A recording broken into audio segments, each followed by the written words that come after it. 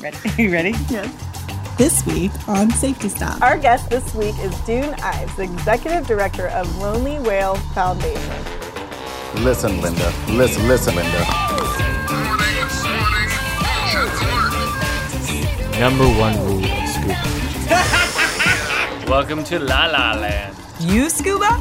We scuba. Mermaid hair, don't care. That's interesting. Oh.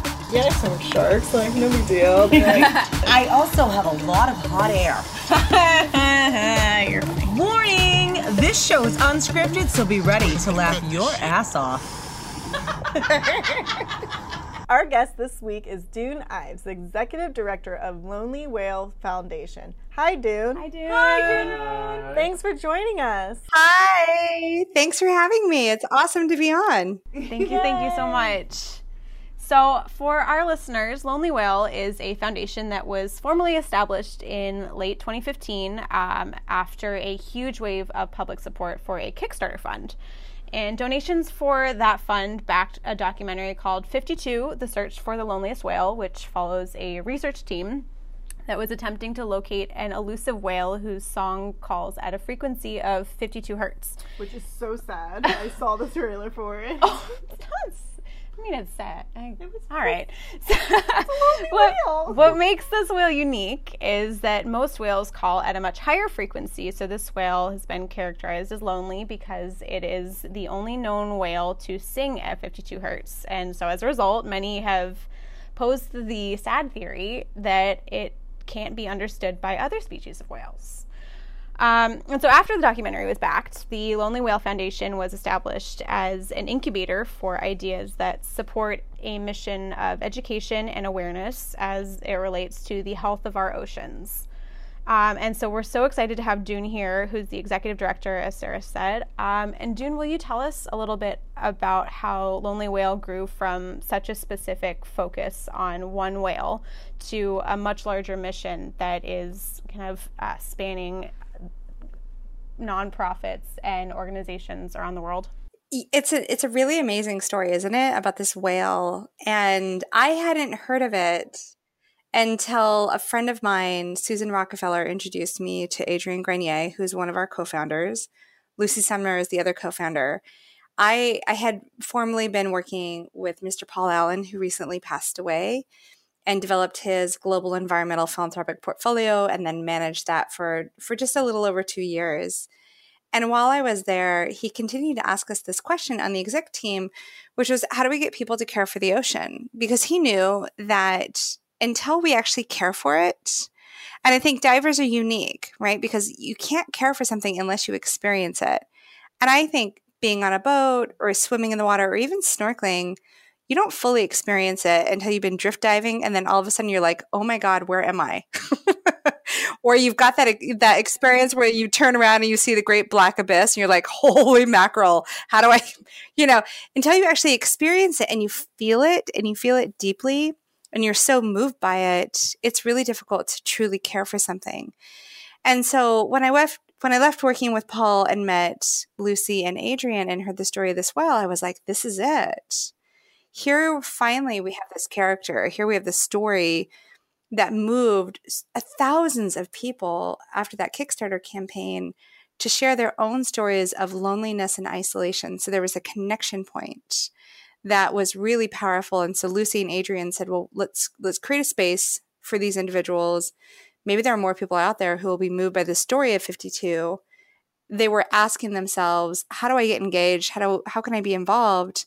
And really what they were asking, one was for connection and community, but the second was really tangible solutions to help ensure that this whale could not only survive while he's seeking companionship, but could really thrive. And so that's the genesis of Lonely Whale. And we, when we joined forces, and I joined probably about 4 months after the organization was founded, we looked at all of these ocean health threats out there to see how do we align this voice of the lonely whale with an ocean health threat. And in doing so, then really connect people in a deep, meaningful way every single day to things that they can do to help ensure that the ocean is healthy, not just for today and for this one whale, but for all of us. I So I know I was like, oh. Shar had tears in her eyes when we were watching the trailer earlier. Yeah. Well, like one of the things the gentleman said on the trailer is like, as a species, we want to be, and we are social.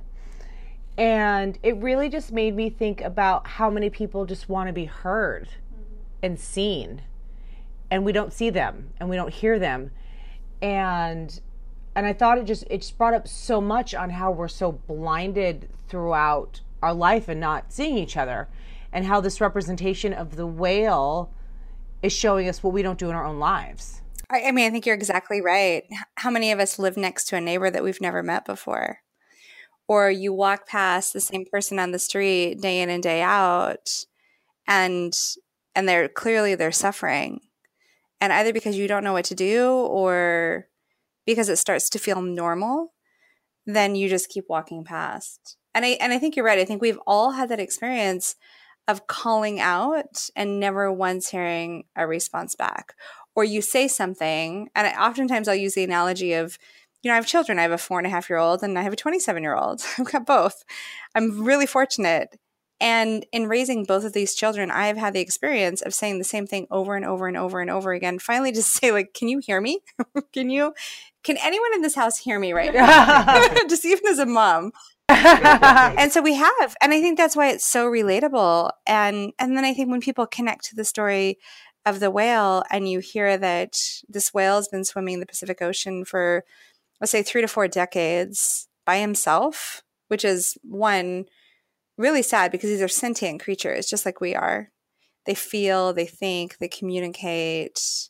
They need companionship just like we do. And we all are seeking the same thing. So the wants and needs of marine animals are no different than the wants and needs of humans. We are connected together. But when you think about everything that's been happening to this particular whale and all marine species over those 4 decades, it's pretty heartbreaking. And so as an organization, we try to move quickly from the heartbreak into the action and into the connection with each other so that there's a sense of not helplessness, but of hope, and not of devastation, but of possibilities. Because we're really at this tipping point right now with ocean health, and we have to be thinking optimistically. We have to be looking at what's possible. And if the character of the lonely whale inspires you, wonderful. Then let's lean in with that, and let's see how we can all really connect to each other around this issue of keeping our ocean healthy. So I always find it so amazing that, like, with diving, that the ocean's so big and there's not a lot of people who go and actually explore it and get the opportunity to. So it's great that, like, people like Lonely Whales and people even like us that are, like, publicizing this and showing that these animals are out there and that they need their voices heard. And what you'll find with the Lonely Whale team, which is so interesting, is that we're all divers. And we collect divers. Like, we'll be at an event. We really do. I mean, I think there is something to be said for having that experience of being under the water. And wouldn't it be remarkable if we all could? Diving's an expensive sport. Like, there's a reason why I don't do it as often as I want to. It's really expensive. And I wish I could do it more. You have to get somewhere. You've got to get the gear. You've got to get on the boat. You have to do it enough that you don't have to keep taking the course over again to teach you how to swoop your arm back and get the breathing apparatus again. Which I love that class. I've done it a lot. And yeah, so few of us really have that experience. And so for those of us who are fortunate enough to have had the experience of diving, and I remember, oh my gosh, my first, that moment when you go diving, and that moment that you realize that the ocean has just grabbed a hold of your soul. It's that one creature that you see, or that one experience, you finally find the seahorse, right? Or you find there's something you've been looking for and you finally experience it. So mine was diving off the coast of Belize, and this gigantic spotted eagle ray came out of the depths, just out of nowhere, and just literally like flying through the ocean as it does so gracefully. And it was at that moment that I was hooked forever. And so every time I think about the work that we do at Lonely Whale, I think about that creature as well. I think about the whale, I think about all marine species, but just the majesty and the beauty and the grace with which it carries itself. And to know that there are so few pelagics left. And so everything we do every single day is about protecting diversity and abundance of species, because we need them to have a healthy ocean. And we also need them to have a little bit of magic in our life. There's just so much that we don't know about the ocean. And whales, like many creatures, hold that history. They held the memory of the ocean. And we can't lose that memory. It's so important for us to learn from them. So it's that first moment, right? That magical moment under the water where you see that creature that just pulls at your heartstrings. And so part of our job at Lonely Whale is to be storytellers on their behalf and to work as hard as we possibly can to inspire people to get involved. What I love about what you're talking about is what you said, if you don't know, then you don't care. And that's been a theme that we've seen and heard from guest after guest after guest on this podcast who are trying to educate and make people aware of not only the majesty but the threats to these animals and the environments. Are you able to tell us about how you guys kind of craft deciding the projects that you back and develop with Lonely Whale? I'd be happy to. Our first year together, we spent about 6 months really just canvassing the landscape of ocean health organizations to figure out what was the threat we were going to focus on. And what we decided to do was focus on plastic, because we knew that of all the ocean health threats out there, and there's way too many, right? There's a long, long, long list. But plastic pollution is the one thing that connects all of us every single day. So if what our job is to do is to create a connection between individuals and the ocean in a way that moves them to take action not just once but multiple times, then let's focus on something we can relate to. So seismic blasting, super important to stop. Can't believe Trump opened that again. Sorry, listeners, for those who are divers who are fans of that. But it's the wrong policy at exactly the wrong time. There's slavery on the high seas. There's a lot. But plastic connects us because you can't actually go through your daily existence without coming into contact with plastic. But plastic is big. The issue is huge. 8 to 12 million metric tons of new plastic going to the ocean every single year, including this year. This year, in 2018. It's not stopping. It's just increasing.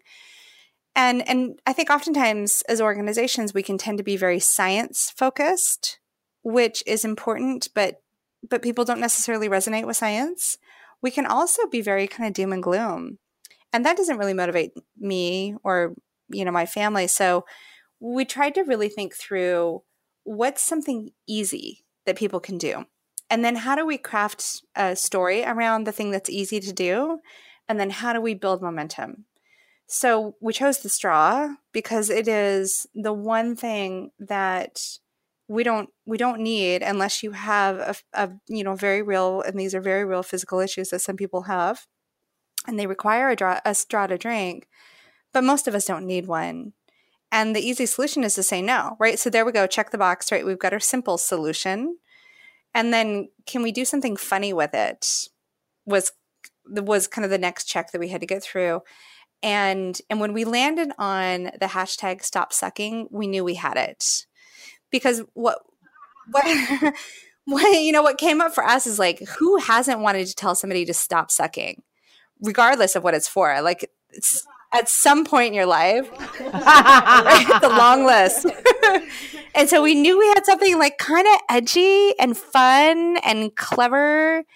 And we hired this agency, right? We hired an agency that some of the best firms around the world hire to design campaigns that then tell us that we have to buy the thing that they're selling.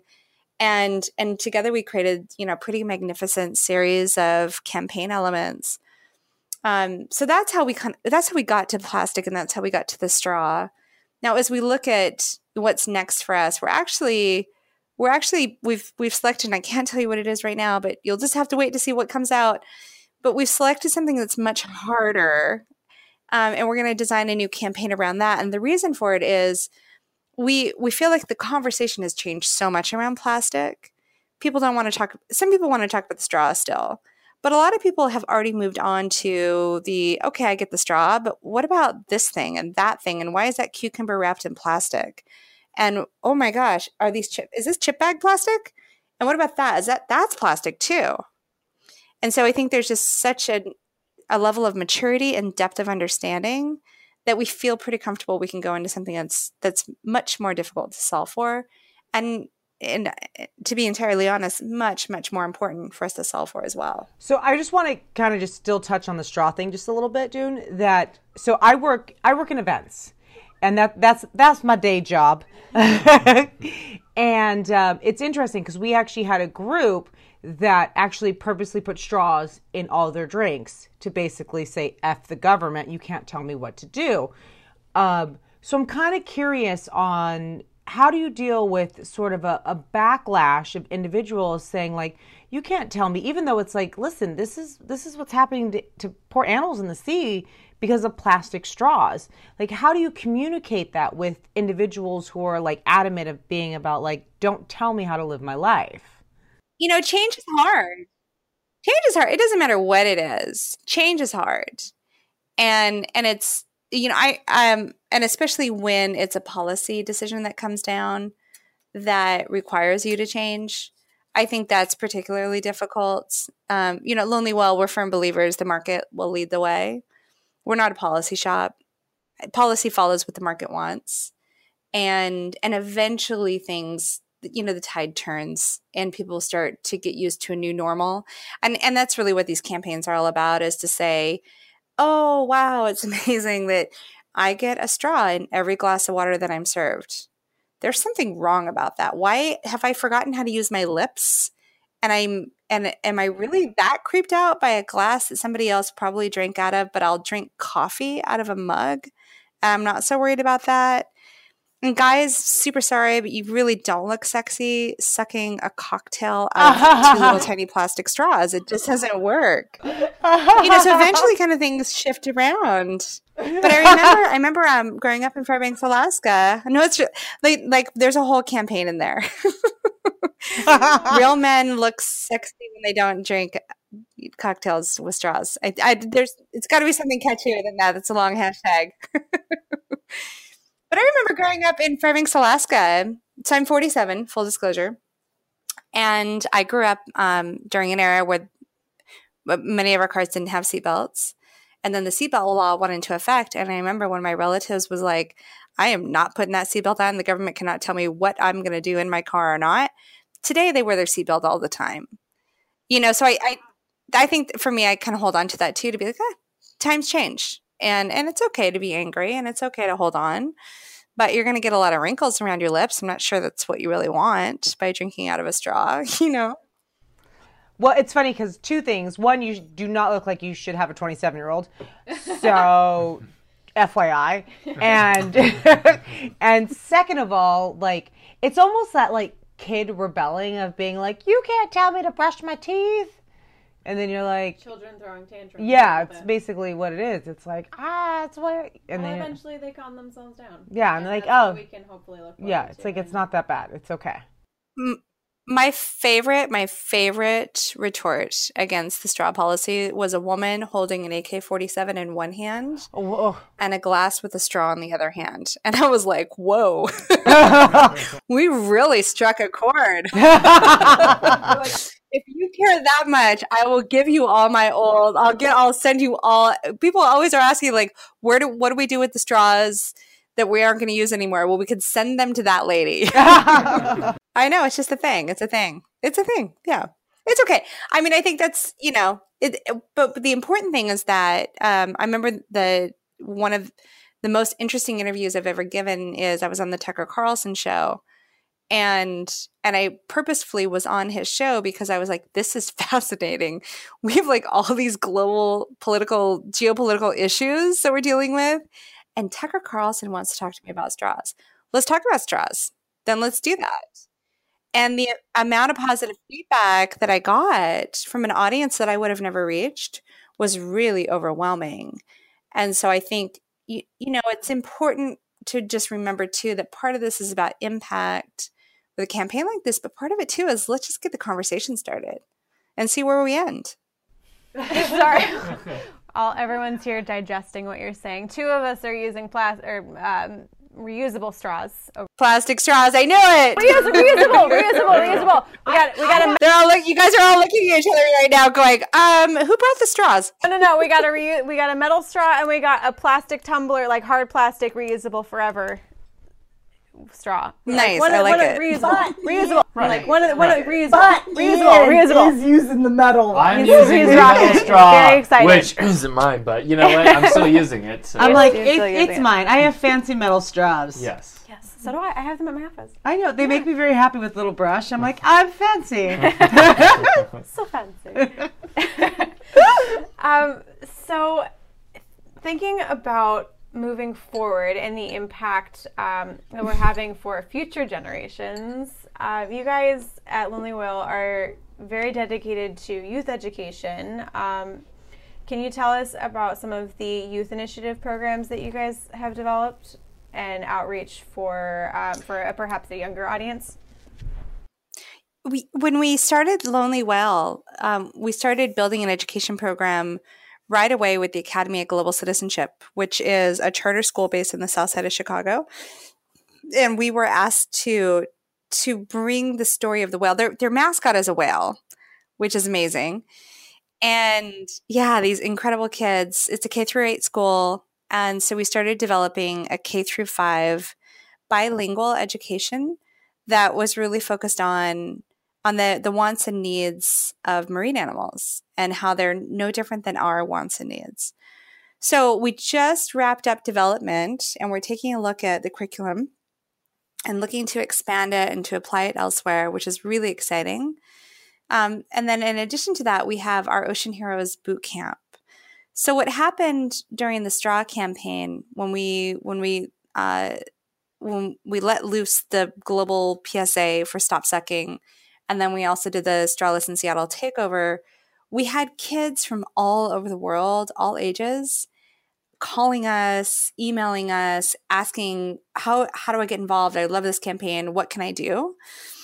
And at the time, we had been working with another organization, Captain Planet Foundation, and they too also are connected to all these kids who wanted to get engaged with straws.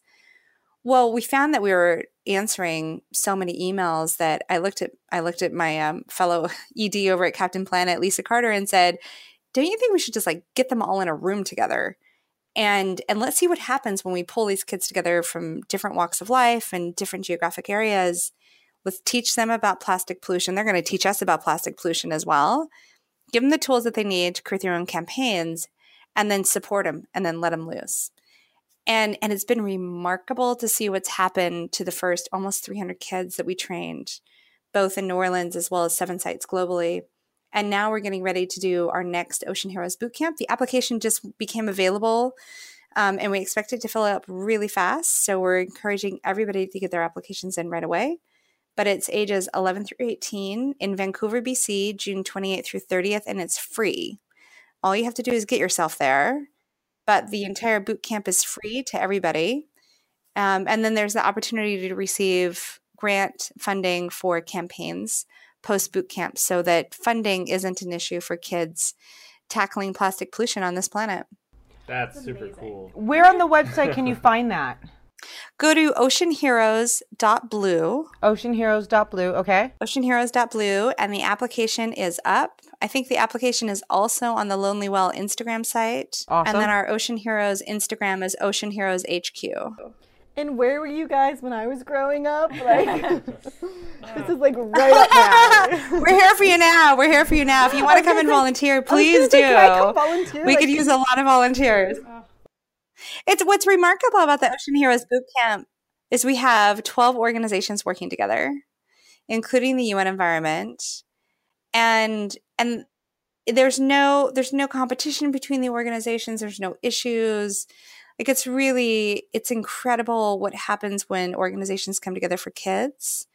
And these kids are learning how to collaborate with each other.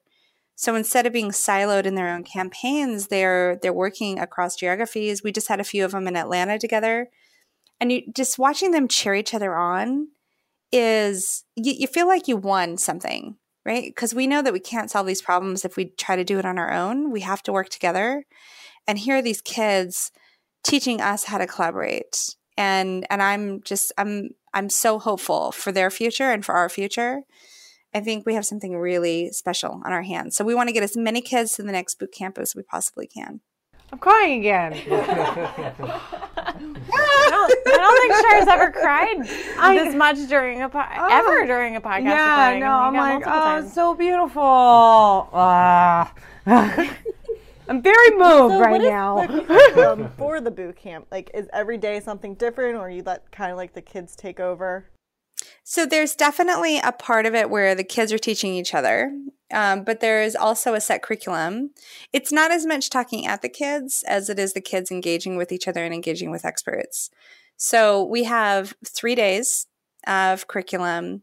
There's some basics everybody gets, like campaigning 101, how to hold a press conference. I'm literally like on the ground activist training, which is great. Not scaling any buildings or anything like that. But how to talk to city council, how to present yourself, how to use social media to your advantage, and how do you connect influencers to what you're doing. So we have a lot of those basics, and then a lot of time for the kids to do art, a lot of time for the kids to develop their campaigns. There's a pitch session at the very end. So the kids get to pitch to Adrian and to a number of other influencers who are going to be there, as well as experts. And then we have kids from the prior boot camp coming back to teach these kids and to learn from them as well. And so they get to learn from kids who are out there running their own campaigns right now. And so there's a lot of downtime. There's a lot of flexibility and a lot of, just back and forth conversation, but importantly, a ton of laughter, a lot of team building. And so the kids walk away feeling like they found their tribe. They found the kids who are like them. And then we also have a parent track, which is also really important, parents and chaperones. Because I find with my 4.5-year-old, he is more active than I am on a daily basis, which is kind of crazy to think about, of trying to save the ocean. And he'll make me pick up trash everywhere we go. And then he'll constantly talk to people who are using straws about how straws are killing the planet. This is my child. And so I need to know how their parents are dealing with that. I need to know, like, do I support him too much? Should I tone it down a little bit? Should I just let him go? Like, what happens? And so we've got this parent track so that parents are really bonding with each other as well. And they leave having built relationships and learned some tools and really get deeper in the science of plastic as well. Well, I love what you're saying about the collaboration and how that's such a big part of Lonely Whale and what you guys are trying to promote, because there's one goal at the end of the day, and there are so many different efforts around the world, and a lot of them end up being not necessarily redundant, but you have so many different people trying to achieve the same goal that a lot of the voices do get lost. And you have so many partnerships that you guys are trying to foster, and I think that's fantastic, because the more people that are working together, I think that's just the easier it is. It just becomes a lot less daunting of a task when we're all working together. I think that's fantastic. And it's more fun, right? Is it fun? Is it more fun to go diving by yourself or to go diving with a buddy? That depends. I know. We got our solo diver over here. I guess it depends on who it is, right? There's a few people I'd like to leave in the ocean. Yeah, come with me so I can leave you there. I didn't say that. It's terrible. No, never. Absolutely not. So going on what off Megan said, how you guys do have other organizations that you help bring to light. How do you guys go about picking these organizations? Like, do they reach out to you, and if it's the timing is right? Yeah, is there what's the application process like for people who are interested in working with you guys? Because I've noticed you guys did Bye Bye Plastic was one of them. So how did that all start, for example? Gosh, it's a really good question. What we look for in organizations that we end up collaborating with is first and foremost a growth mindset. It's really important to us that, we give our all to a collaboration, and that's also reciprocated in a very honest way. Sometimes we can give more, we can give less. But we do really look for growth mindset in individuals and organizations. We look for humility in partners, humor. If an organization is super serious and, they look at this and they say, well, you can't say stop sucking. They're probably not going to be the best partner for us. Just being really honest. It's just probably really not going to work out. So let's just call it before we because collaboration is not easy. You want to go, if you're going to go in the trenches with somebody on any issue, you really want to go with somebody that knows, has your back, and that will bring some levity to the conversation. And that's not, it's not the case with all organizations, which is okay. So bye plastic bags. I don't actually know how we met Melody and Isabel for the very first time. Oh, no, I do. We actually met them on the beach in Bali. I was there with Adrian, and we were all launching the UN Environment's Clean Seas campaign with them. And Melody and Isabel were there. And these girls, I mean, they are remarkable. Just what they decided to take on within their community, how open and how they lean in with humility, and just how engaging they are, and have just built this lovely relationship with them and their mom and their community. And so we're just thrilled that Melody is going to be able to be in Vancouver with us this year and being one of our experts that the kids can learn from. Yeah, we're really, I mean, I actually couldn't be more tickled. Both the girls and their mom, their mom, I could put their mom in my pocket and walk around with her all day, because she's just one of the loveliest humans on the planet. And so I think when you put yourself out there and you open your heart and you say, this is what we're trying to do, then those people that resonate with that belief, that philosophy, which we call radical collaboration, you just naturally find each other. So I think that's been a big part of it too, is we're really out there and we're really trying hard. It doesn't mean we don't screw up. It doesn't mean that every relationship we try to forge is perfect. It's not. And I'd be lying to you if I said it was, and we've got it all figured out right from the very beginning. But I think we're very willing to own our mistakes, and we're very willing to own our part in any relationship, and to make sure that we're bringing the best that we possibly can. That's amazing. Can we come to boot camp? I know. I'm like, I want to come to boot camp. Yes. Come to Vancouver. It sounds like you all can be volunteers. Perfect. Yes. Done. Yeah, I'm in. I have a place to stay, so All right, you're in. We're going to Drive Vancouver. across. Get our passports, everyone. Quickly, if you don't have your passport, go fast. So Lonely Whales is going to Vancouver next. Is there any other trips that you guys have planned going to do conferences or? Yeah, what's next? So yeah, we just ended a series of conferences this fall and took a little bit of a break into the winter, which has been really nice.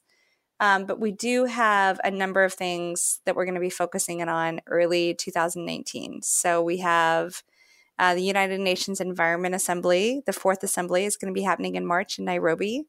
Very important series of meetings and conversations happening with delegates, ministers, NGOs, individuals, companies about the state of all of our environmental sustainable development goals for the year 2030.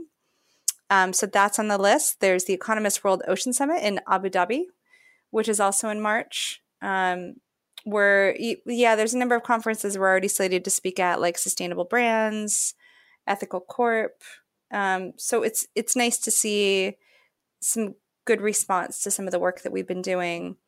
But what we're really focused on for 2019 at the beginning of the year is getting that next impact campaign finalized and getting that baby launched. We're pretty excited for it. We've got the agency already selected. We've got our creative.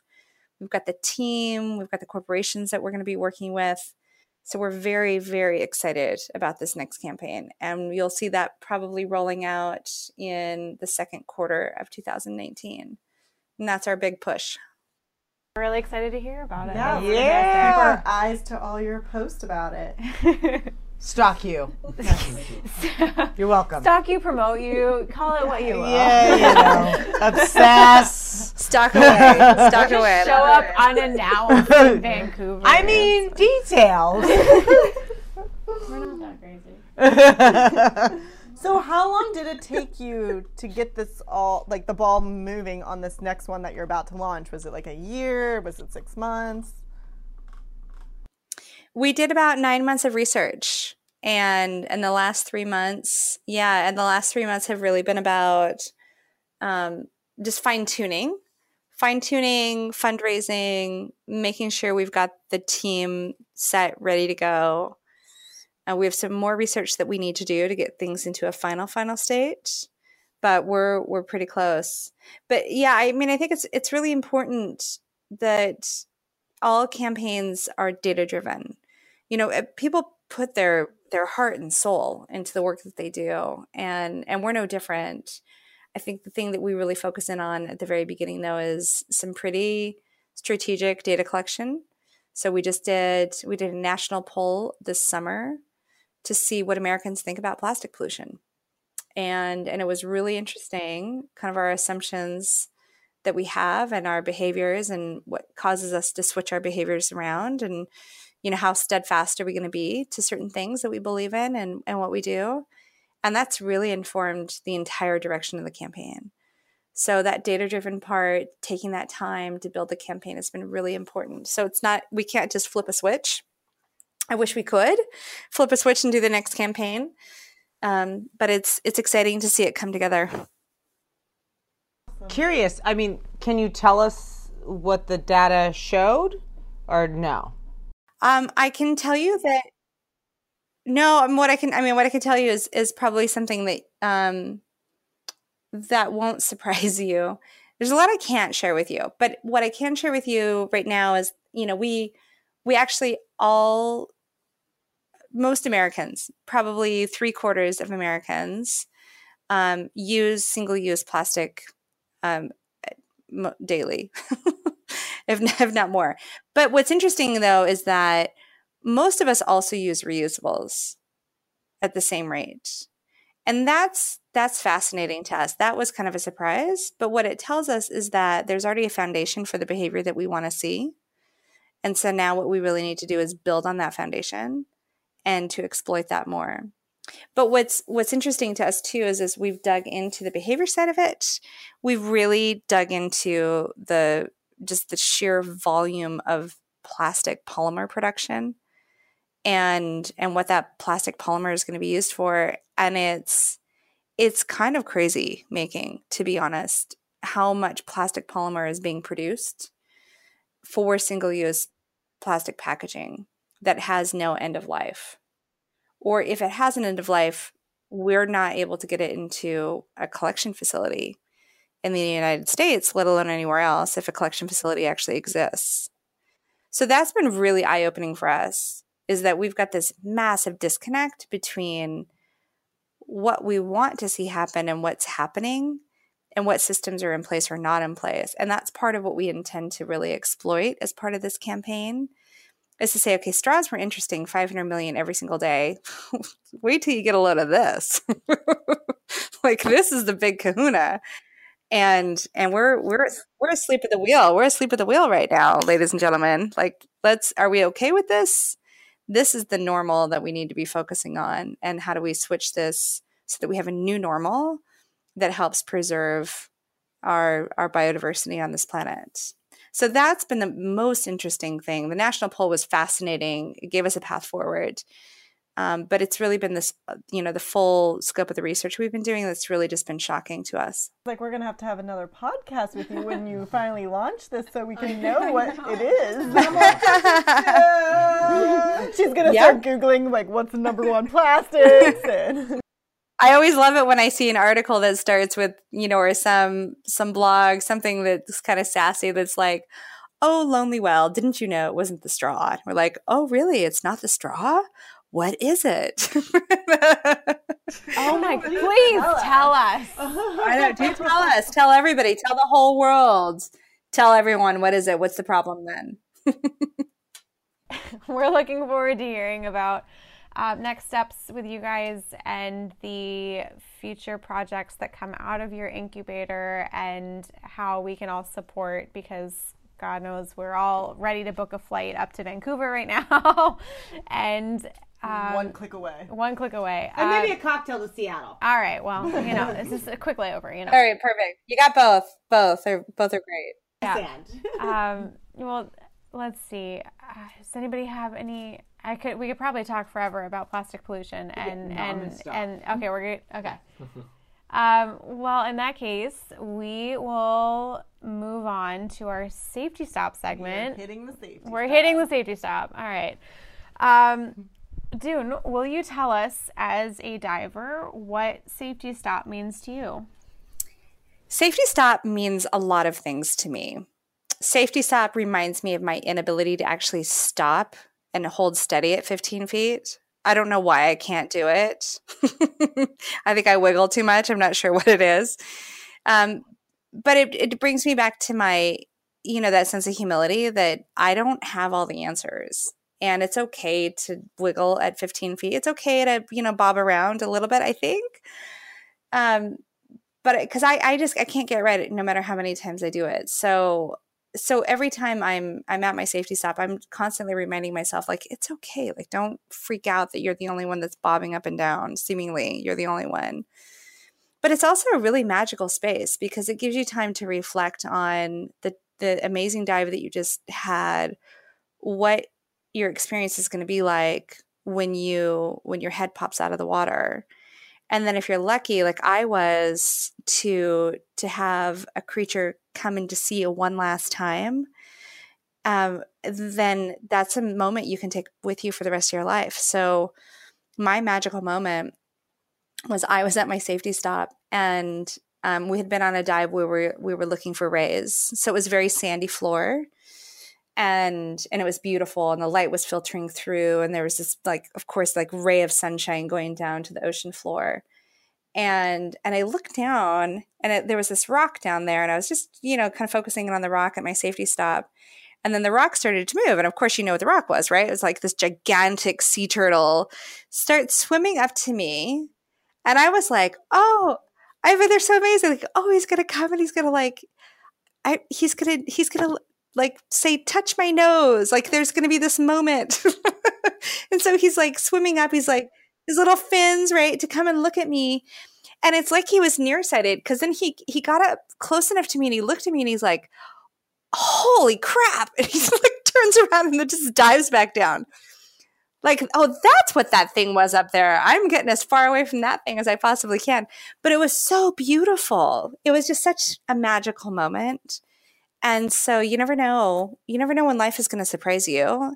And you won't know that life has surprised you if you never stop to breathe and to take that safety stop and to look around. So it means a lot of things to me. And I'm always thankful for the safety stop. Where was that experience at with the sea turtle? That was also off the coast of Belize. Oh, Nice. we were all in Belize, June? End of June. End of June. Yeah, we were in San Pedro. Was it San Pedro? Yes. Yeah, it's incredible, isn't it? It's so beautiful. And we forgot to ask you this earlier. What is your certification level to? Oh, I'm pretty basic. You are definitely not basic. Scuba diver, you are not basic. I'm a basic scuba diver. I am just thankful to be doing it. When I was certified in Tobago, and my dive master, I literally couldn't even walk off the beach and then get my head under the water with all my gear on. I popped right back up. And he was this gigantic man. He was huge. And he just grabbed me by the hand and pulled me under the water. And then I almost, wet my pants when he showed me this, like 100-year-old green moray eel. Like it's just larger than life on my first drift dive. Oh, But no, I'm pretty basic. But I love every moment that I have under the water. you're definitely not basic, so get that out Maybe of when your my way. son is older and I can start diving again. Well, come dive with us. I'll come out with you guys. I'll come with you. I'm in. All right, fishbowl time. Fishbowl. All right. And we have the question. Okay, so out of curiosity, every diver focuses on a specific thing when they usually go underwater. Is there a specific thing you like to focus on, like photography, or you're looking for a specific animal underwater? Or just breathing and staying alive. Yeah, that too, you know. Just want to get some thoughts out. I'm good with the breathing and staying alive. No, the Shark might be the perfect buddy. Well, I'm good with breathing and staying alive because I had an experience where I had both my breathing apparatus and my backup plus my dive master's backup all failed. Wait, what? Oh. How is that even possible? Yeah, what are the odds? Yeah, no, literally, which makes it feel like an eternity that you're underwater and you're not breathing. And I was like, well, I'm just going to be calm for a moment. And now I'm going to borrow his, and I'm not certified. It was one of those dives. I don't really know what I'm doing, but I survived. So everything's good from that point, right? So I just try to be calm all the time. It doesn't work all the time. So what I do though, when I dive, every single dive, I'm looking for a shark. Every single one. Like I used to be completely terrified of the water. You couldn't even get, like I'm a really good swimmer. I'm a very strong swimmer because I love water skiing, but I hate not knowing what's under the water. And so ever since I have learned how to dive and I can see everything, I'm fearless. So within reason. But I'm like constantly looking for sharks because I just want to see these beautiful creatures and I've never seen one. So that's my bucket list for my life is to go diving with sharks and to like truly experience, I think, the quiet that probably exists when they come is what I'm expecting. Just that sheer quiet and everything kind of scoots away a little bit. But that's what I'm always looking for. I'm looking for that shark. With us, because we see a lot of sharks. You can see sharks Yeah, everywhere. Ian like draws them in. I do. Oh my god, maybe the shark is your spirit animal. Yeah, You're shark bait. yeah. I mean, It might be, or you might be shark bait. But you must give off like a smell, like come here, sharks. I'm a friend of yours. Come here. it's all the urine that, Dry yeah, suit. exactly. Yeah. In my dry suit, Yeah. yeah. Oh yeah, That's why you're always telling us. You're No. exactly. Whenever I take it off, I'm like, oh, I got a little damp. It's totally a leak It's down in my legs. Yeah. Oh. Yeah, The only thing I see when I'm diving in California are students. You don't really get, you haven't seen much, have you? Yeah, no. I'm like, oh, a student. Student, I'm whole still thing. amazed by your story with your primary, your secondary, Oh my God. your dive master's secondary. That's Like, absurd. I would lose it. Oh, dude, no. I'd been like, No, that was remarkable. Yeah, that was great. I was like, this is amazing.